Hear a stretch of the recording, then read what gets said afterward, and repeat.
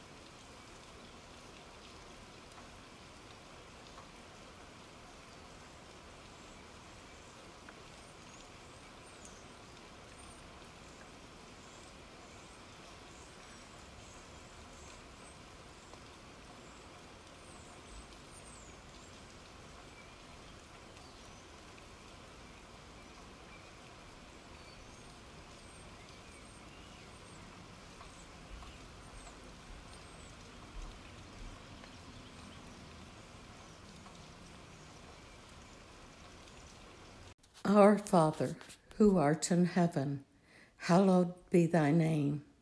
Thy kingdom come, thy will be done, on earth as it is in heaven.